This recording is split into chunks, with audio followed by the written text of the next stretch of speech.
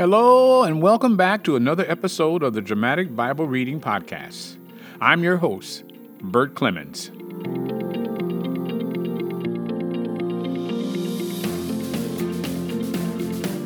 Today we're starting a new dramatic reading in the book of Acts, chapters 1 and 2.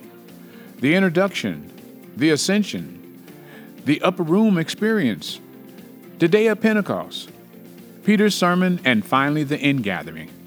Now let's go to the reading.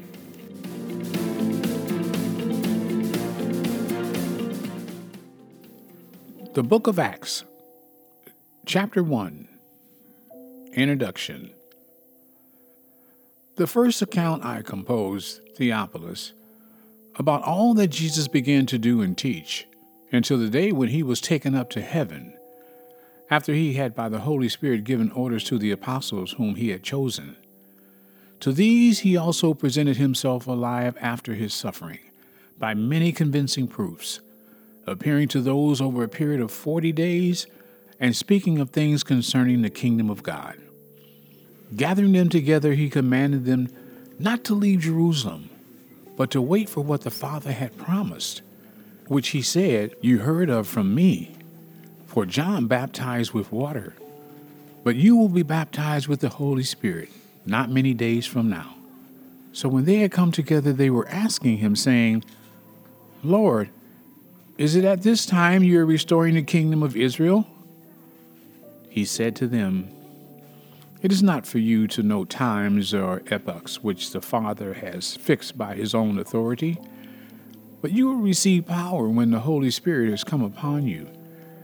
And you shall be witnesses both in Jerusalem and in all Judea and Samaria, and even to the remotest part of the earth." Verse 9, the ascension. And after he had said these things, he was lifted up while they were looking on, and a cloud received him out of their sight. And as they were gazing intently into the sky while he was going, behold, two men in white clothing stood beside them. They also said, "Men of Galilee, why do you stand looking into the sky? This Jesus, whom have been taken up from you into heaven, will come in just the same way as you have watched him go into heaven." Verse 12, the upper room. Then they returned to Jerusalem from the Mount of Olivet, which is near Jerusalem, a Sabbath day's journey away. When they had entered the city, they went up to the upper room where they were staying, that is, Peter and John and James and Andrew, Philip and Thomas, Bartholomew and Matthew, James the son of Alphaeus, and Simon the Zealot, and Judas the son of James. These all with one mind were continually devoting themselves to prayer, along with the women, and Mary the mother of Jesus, and with his brothers. At this time Peter stood up in the midst of the brethren. A gathering of about 120 persons were there together, and said, "Brethren, the scripture had to be fulfilled, which the Holy Spirit foretold by the mouth of David concerning Judas, who became a guide to those who arrested Jesus. For he was counted among us, and received his share in this ministry. Now this man acquired a field with the price of his wickedness, and falling headlong, he burst open in the middle, and all his intestines gushed out. And it became known to all who were living in Jerusalem, so that in their own language that field was called Helkidama, that is, field of blood. For it is written in the book of Psalms, 'Let his homestead be made desolate, and let no one dwell in it, and let another man take his office.' Therefore it is necessary that of the men who have accompanied us all the time that the Lord Jesus went in and among us, beginning with the baptism of John until the day that he was taken up from us, one of these must become a witness with us of his resurrection." So they put forward two men, Joseph, called Barsabbas, who was also called Justus, and Matthias. And they prayed and said, "You, Lord, who know the hearts of all men, show which one of these two you have chosen to occupy this ministry and apostleship, for which Judas turned aside to go to his own place." And they drew lots for them. And the lot fell on Matthias, and he was added to the 11 apostles. And that is the end of Acts chapter 1.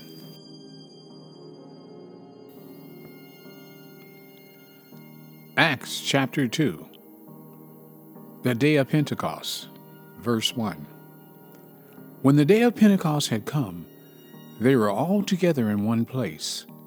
And suddenly there came from heaven a noise like a violent rushing wind, and it filled the whole house while they were sitting. And there appeared to them tongues as of fire distributing themselves, and they rested on each one of them. And they were all filled with the Holy Spirit, and began to speak with other tongues, as the Spirit was giving them utterance. Now there were Jews living in Jerusalem, devout men from every nation under heaven. And when this sound occurred, the crowd came together and were bewildered, because each one of them was hearing them speak in his own language. They were amazed and astonished, saying, "Why, are not all these who are speaking Galileans? And how is it that we each hear them in our own language to which we were born? Parthians and Medes and Elamites and residents of Mesopotamia, Judea and Cappadocia, Pontus and Asia, Phrygia and Pamphylia, Egypt and the district of Libya and Cyrene, and visitors from Rome, both Jews and proselytes, Cretans and Arabs. We hear them in our own language speaking of the mighty deeds of God." And they all continued in amazement and great perplexity, saying to one another, "What does this mean?" But others were mocking and saying, "They're full of sweet wine." Verse 14, Peter's sermon. But Peter, taking his stand with the 11, raised his voice and declared to them, "Men of Judea and all you who live in Jerusalem, let this be known to you, and give heed to my words. For these men are not drunk, as you suppose, for it is only the 3rd hour of the day. But this is what was spoken of through the prophet Joel. And it shall be in the last days, God says, that I will pour forth of my Spirit on all mankind, and your sons and your daughters shall prophesy, and your young men shall see visions, and your old men shall dream dreams. Even on my bond slaves, both men and women, I will in those days pour forth of my Spirit, and they shall prophesy.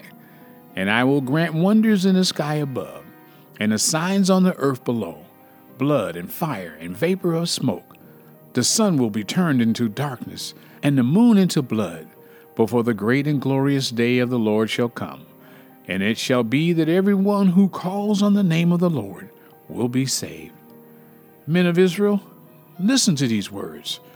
Jesus of Nazarene, a man attested to you by God with miracles and wonders and signs which God performed through him in your midst.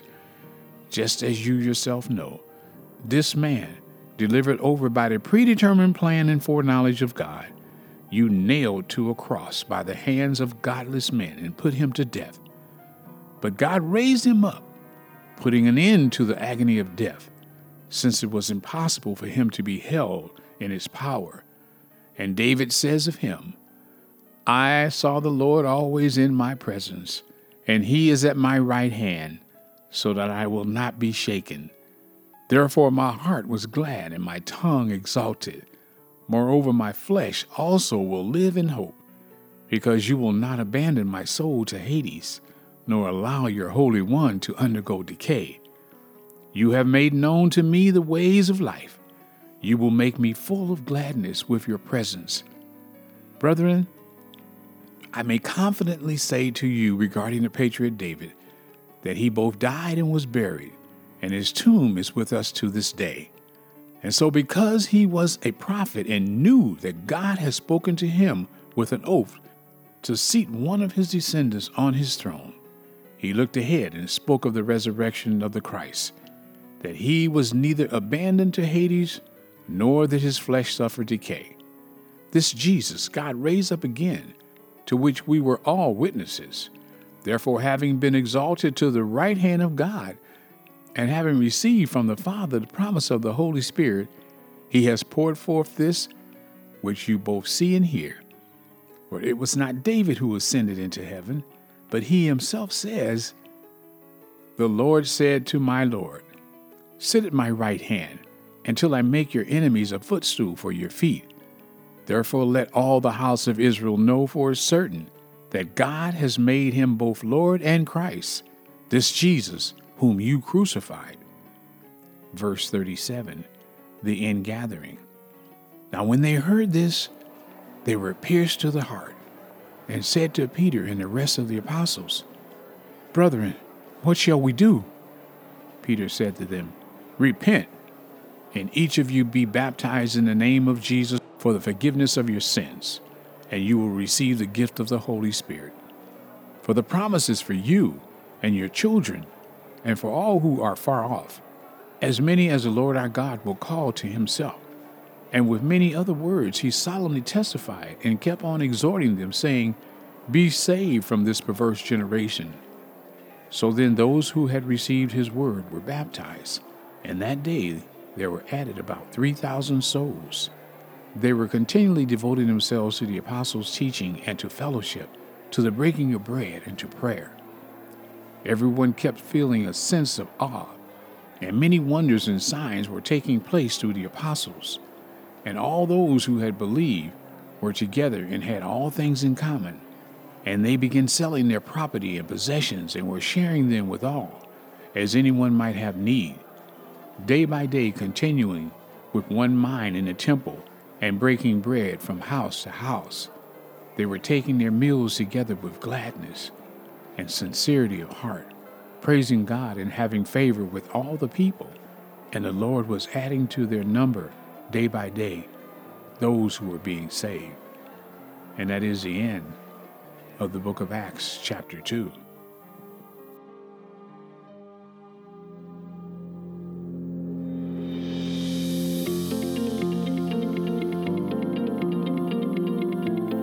Well, that concludes our first chapters of the book of Acts. In this episode, we covered the upper room experience, the day of Pentecost, and Peter's powerful sermon to the non-believers responsible for help crucifying Jesus. Wow. We don't want our loved ones left behind or not believing the gospel. Hey, I see someone's listening out there in the Philippines. Thanks for tuning in on our Spotify network. Because you know faith comes by hearing, and hearing by the word of the Lord. Until next time, I'm your host, Bert Clemens.